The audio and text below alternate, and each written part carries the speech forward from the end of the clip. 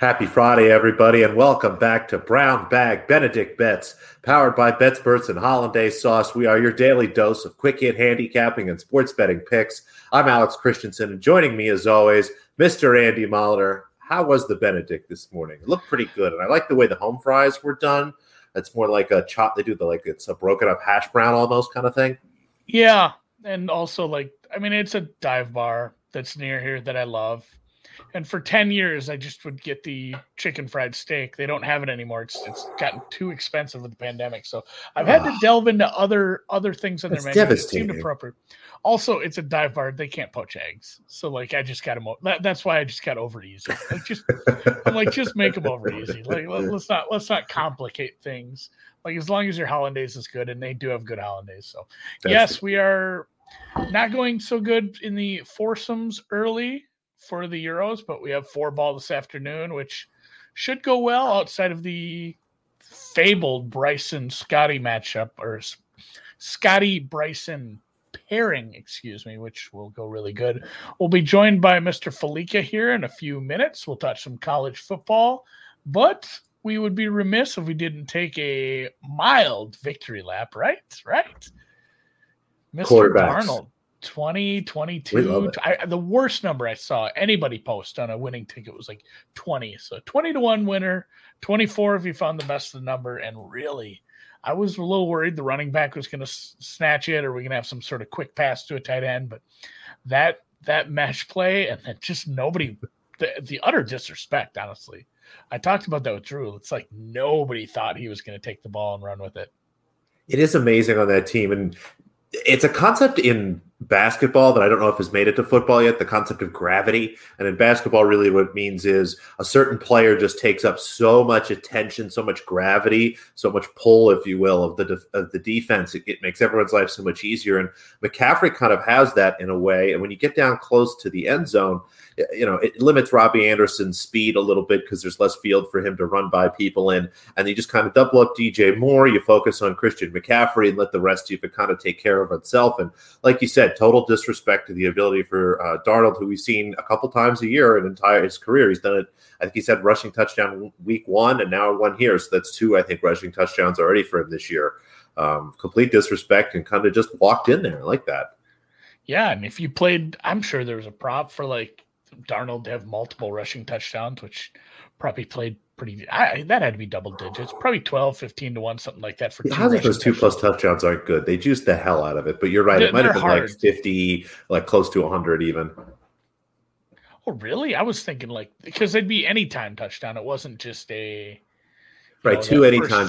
Anytime touchdowns. Sorry, I was thinking 2 anytime touchdowns. They juice the heck out of those. Every once in a while, I look at those. There just doesn't seem like there's too much value. And maybe I don't look at some of the bigger numbers, but it always seems like the biggest number on the board there's 60 to 80. Maybe there's 100 or something, but a bad game though. Receiver, bad something. Game overall. Yeah, I tried. I didn't want to bet the second half. I said Houston money Thursday line. Night Football's back. Yeah, I said Houston money line just jokingly, hey, if we're not gonna bet the second half, I'm gonna bet that just to watch Survivor Leagues fall. That would have been a good idea. Glad I didn't bet at all. It's better than losing. But yeah, Drew just said I'm going to war with Sam Darnold, which didn't seem all that exciting to do at the time, but it did come through. So halftime, kind of a winner, I guess. I didn't bet it. I stayed off that game completely. Didn't use it in teasers or survivors. And I'm more excited to look for the weekend. This afternoon, I will be looking through look-aheads. I haven't done much of this yet this year because I like to get my numbers a little more solidified, but I probably will be betting some week 4 games today into tomorrow when I'm opening up all the accounts to bet everybody else's college into my stuff. So I'll be looking at that this afternoon. And this afternoon, you got some tennis. We'll head out right off the bat here. Yeah, just a couple plays for us today. Just going to check the starting time here, but got one in Ostrava, an underdog here. Julie Teichmann was a winner for us early in the week, is a very big dog going back to battle with her. Was able to scoop her a little better number. We saw 180 a few places just before the show, but I think this is dropping down. So look for plus 170 or better. If you see plus 165, plus 116, you want to do Jen for like half a unit, that's fine. But this is a full play for me at plus 170 or better. Teichmann's playing Kvitova. Kvitova just really having a poor season. Teichmann in very nice form. I think she actually matches up kind of nicely here. I think beat Kvitova earlier in the year as well. You think of Kvitova, this is an indoor tournament, which generally means Kvitova gets a lot of respect, as she should. She generally does very well indoors, but so does Teichmann. All of her numbers, all of her data takes a big step up when she's indoors. I expect her to do quite well in this match. I have it, I have Kvitova favored, but, minus 125, so I put Teichmann right around plus 125 to plus 135, kind of in that range, maybe a little bit bigger, if I was hanging the line myself. But really like her chances here. She's not going to be too worried. Lefty against lefty, which kind of neutralizes. That's another factor sometimes you pull in. That one is going to get underway shortly. There's a match on right now. Iga Swiatek looks like she's going to close out Rybakina here in 2 sets, and then Teichmann's up. So look for that soon. And then in the Challenger, the 125K, whatever it's listed at your book, Columbus, we're going to take Wang, and it's Wang Jinyu. Normally, Andy, you have to know your Wang because there's about 5 to 6 different Wangs in women's tennis. There are. Luckily, there's just one on the board today, so we don't have to worry about the first name. But Wang Jinyu is playing in the event in Columbus. A younger player starting to kind of make her move up. I'm curious to see if she can crack into some of these 250 and 500 tournaments next year. She's playing Madison Brengle, an older U.S. player, very solid, but I think we'll kind of be outmatched here by the young up-and-comer. So happy to take Wang minus 110. We play this one out to minus 125. So 2 tennis plays for us. Again, Teichmann starts shortly after we wrap up here, and then Wang will be probably about 30, 45 minutes after we finish. And that's about it for tennis, Andy, and I think I see somebody in the background. Are we ready? Yeah, I think we are. I think we're going headphone free now. We're going to try and see if that works. Are we good now? Oh yeah, we got him. Losing the iPod, the iPods rather. So there we go. Now we're going to try and center me up a little bit. My poor camera work there. But yeah, we're good now. I apologize for how we're doing this here. Yeah, that's it. No, okay. We're okay. We're on an angle from the road every week. Joining us from every week because you are traveling somewhere in the Windy City, getting ready for. Honestly, like I mentioned, the only good game. You had a few that you wanted to talk about, though. I'm gonna have to go look at that. Actually, I have a game tonight. Yeah, the Syracuse game tonight versus Liberty getting 6.5 is really interesting to me because I think Syracuse nationally, I don't think people realize that they're a top 25 defense in terms of expected points on the defensive side of the ball. Offensively, their offensive line has played a lot better. The sack rate is down. And I'm not sure Malik Willis in that one-man show is really going to be able to go on the road and win by a touchdown. So I like Syracuse plus the points tonight and a really good chance to win that game outright. I get down with that. I love a Friday night game because, like I said, sometimes I don't have enough time to pay attention with my honeydew list on Saturdays. But Friday nights, I've made a point of betting Thursday and Friday games, including an under last night that didn't quite get there. It was close. Really good set line, apparently. I think it was 59.5, lands on 61. Obviously, a little drama with the spread at the end. Some bigger marquee-ish games. You had a Big Ten and a SEC game you had to talk about as well. Oh, you're saying that Liberty Syracuse isn't really super marquee? No, I'm a big Liberty guy. I'm still mad at them actually because I had a really good ticket last year against them when the quarterback got COVID and then they canceled the game. Yeah. So no, I'm jilted. If you move to the SEC, the LSU Mississippi State game is really interesting to me because I like Mississippi State plus the points and on the money line. I think LSU, if you look at the last 6 times that they've been favored over a Power 5 team since they won the title, they're 3-3, so they're a 500 type team. And I think publicly, people still have that gleam and glow of LSU, Joe Burrow, national champs. But odds makers wise, they understand that this is not the same LSU team. In Mississippi State, I think Rogers is really getting a knack of how to handle each offense. The way they lost last week's game, I think really doesn't sit well with them. Outgained Memphis by a couple hundred yards, allowed 2 non-offensive touchdowns, a horrible officiating call. I like Mississippi State not only plus the points and outright. And you mentioned the Big Ten game. This Nebraska-Michigan State game is one that I have been asked about more probably than any other game this week. People are asking, why is Michigan State only a 4.5 or a 5-point favorite over Nebraska? They should kill Nebraska. And I think people need to understand and realize that the odds makers kind of realize Michigan State, yes, they're 3-0, but the power ratings kind of indicate last week they know it was a field goal game in the fourth quarter before Miami turned the ball over a couple of times deep inside their own end. They know that Northwestern really stinks, and that win is kind of downgraded some. And they know that Nebraska played pretty well last week, and I think there's some respect there for the Huskers offense. So this is a number I was hoping it was going to go up. I was hoping I was going to be able to get 5.5 or something like that. I guess I'm not going to be able to, but I just still do like Nebraska, and I'll probably play the Huskers a little on the money line as well. Yeah, I like the way you broke that down. It sounds kind of like a classic overreaction spot based on the hot Michigan State start. And I think the way, honestly, a lot of people, based on what Twitter was doing, were on Michigan State last week, so they were looking forward to cashing those tickets. I don't know, Andy, did you have a Michigan State ticket with everybody else? I mean, it's why they put handicaps. That it's like the whole world is running to bet the Broncos this week. It's like, what? It's a lot of points. Like the Jets are bad, but it's still you have to win by so many points, and teams are not incentivized to win by that many points. They just want to go out there and get the W and head back to campus. So yeah, I kind of like this too, especially if this ticks up closer to game day. What else did we have? You had a couple more games you sent me. You left the mystery in there because I haven't got to your podcast yet this week, and I didn't know which side of these you were on, but I was interested definitely in this UTSA Memphis game. Yeah, I like UTSA, and again, I will play the Roadrunners on the money line as well. I kind of hit on it a little bit with Memphis there. I think people see the reality. They beat an SEC team last week. Well, again, it was a terrible officiating call. They had 2 non-offensive touchdowns. They were outgained by 222 yards in the game. They had 11 first downs. UTSA is one of the best teams in Conference USA, if not the best team. They don't turn the ball over. They get after you defensively. Really good running game. And I like the Roadrunners to go on the road and get that win. Again, I'll take the 3, and I will take some UTSA on the money line as well. I love it. Love that. Yeah, I think you almost have to. Really on these smaller spreads in college football, it's like last week, all week, and I talked about this to numerous people. We were just kind of sitting there waiting to try to get the 3 with Minnesota.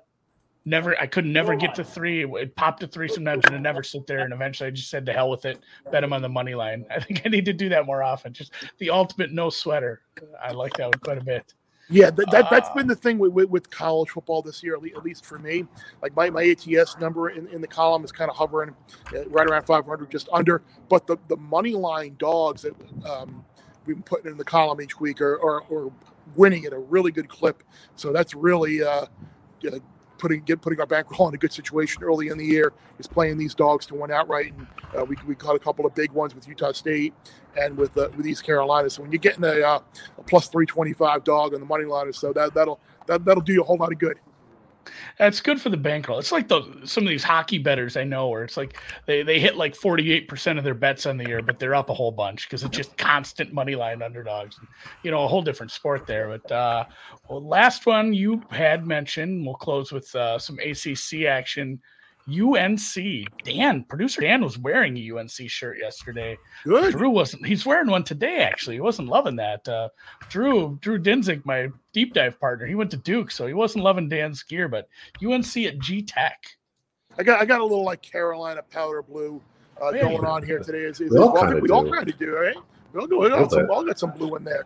And I like the Tar Heels here. I think North Carolina's offense is getting going now. We saw what they did against a bad Virginia defense last week. I'm not sure Georgia Tech is going to be able to match them point for point. We saw the defense able to do a good job against the Clemson offense, which has really struggled this year, and we'll see if they get better. North Carolina's defense, obviously a problem, but they're not playing a quarterback to the caliber of Brennan Armstrong. And I think Carolina is a team that I'm also kind of long on the Tar Heels here. Not only will I lay the 12.5 here with UNC. Remember, this game is not at Bobby Dodd either. This is at the Mercedes-Benz Dome there. So like there'll probably be as many North Carolina fans as there will be Georgia Tech fans. So don't think this is a true road game. But like I was saying, if you can get North Carolina at a nice price to win the ACC, yes, they need help to get to the ACC title game. But if they get there, I think they have a real chance to beat Clemson. Yeah, somebody in the chat mentioned that. Gil says it looks like they're 6-1 to win the ACC, which looks pretty good. Great bet. Yeah, I feel like sometimes we joked about Howell like losing the Heisman that day. And I don't want to take anything away from VTech, but sometimes that can do a lot for a quarterback too. The pressure's off a little bit because he has looked a lot better the last 2 games. So yeah, UNC to kind of get themselves back in the picture in the ACC, and maybe even Howell. I don't know if he can win it, but Howell to get on the stage in January there, that's not out of the question for sure. And look at Ohio State in 2014 when JT Barrett and the Buckeyes looked terrible against, ironically, Virginia Tech in that second game of the year, and came back and Barrett played great until he got hurt, and then Ohio State wound up winning the national championship. So you're right. We all overreact a little bit to this recency bias of here's what we just saw, and we think that's the narrative for the entire season. But they're 12 games, and things, as we know in the sport, change very, very quickly. Yeah, you mentioned a few Big Ten teams, and I don't know if you had a pick in this game, but somebody asked about the Rutgers-Michigan game. Taking a look at that, Michigan's a big favorite, laying almost 21 at home. Did you have any thoughts on that one? It's one of those numbers that is a lot bigger than I thought it would be, and I automatically, when I see that automatically leads me to believe that the number is right, and Michigan should be that big of a favorite. I think Michigan might be good this year. The way they've run the ball has been fantastic. I worry a little bit about Rutgers. The Syracuse game is probably a losable game. This was a team last year that probably should have beaten Michigan, lost an overtime game. It's not one of my favorite games, but if you're in one of those little pool sheets, you got to circle a team here. I might lean towards laying 2021 here, and that's not something that I normally like doing.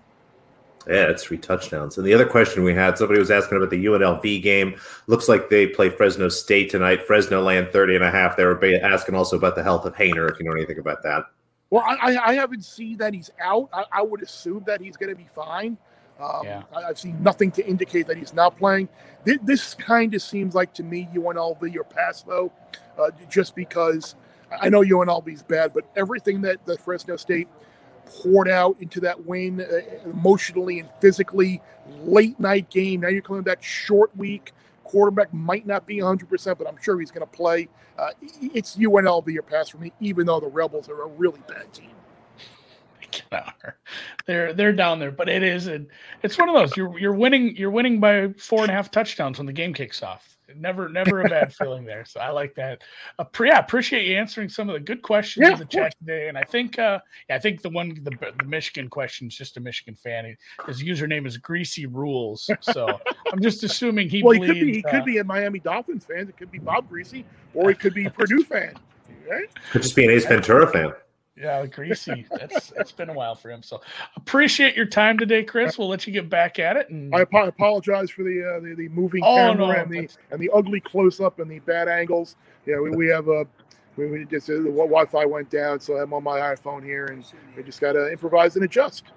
iPhones have great cameras. Like it's honestly a better camera than some people can put through on their laptops. So no, we appreciate your time. Great. Appreciate the insight. Good luck this weekend and have fun down in Chicago. Same to you guys. Everybody have a great weekend. There we go. I'm all out of bets. I'm probably going to bet more Europe now just because I hate myself and I've had those. They're sitting nicely. Is there a way we can bet Europe this afternoon? Like, I haven't pulled up the live markets here yet because, again, I'm trying to pay attention. But I will say, Bet365 has live for not only for the tournament. For the 1 out of 50 states, people can do it. Bovan, I'd say I'm saying Europe live plus 350. 365 also has live for each of the matchups, each of the foursomes that's going on. I saw those. They look crossed out, though. Yeah. Here it goes. Something just popped up. they'll be down and up as the players are taking shots, but they are up 33-1 on Westwood Fitzy comeback. Yeah, if you want to bet these, you can be live betting this. I have been surprised. Kudos to the operators for putting up as much as they have for live bet stuff. And thanks for the questions in the chat. Thanks for Mr. Felica joining us. It's always those AirPods. AirPods ruin like joining by your phone for some reason. I don't know why I didn't remember that. We've had that numerous times. You got to rip out the iPods. This is how old I am. I had an iPod. I like what you were doing. I was going to let you keep going. I was enjoying it. I was enjoying. So, it's right, folks. You got to see it today. The sauce isn't quite as easy to make as you think. Let's call it a week. I'm gonna get I get some articles to write. I got to join this afternoon. Motoy is going to come on and join me and talk about some of the markets in the NFL and college football that he made a list 20 games long. I said, buddy, we can't do that. You got to whittle it down. So he has some good games. We're going to talk about that at 4 Eastern right here on the same YouTube channel. Give us a thumbs up if you're in the YouTube. Enjoy your weekend. Hope you win almost all your bets, but not enough to losing out. And like I said, I'll be back this afternoon. Alex, have a good one, man.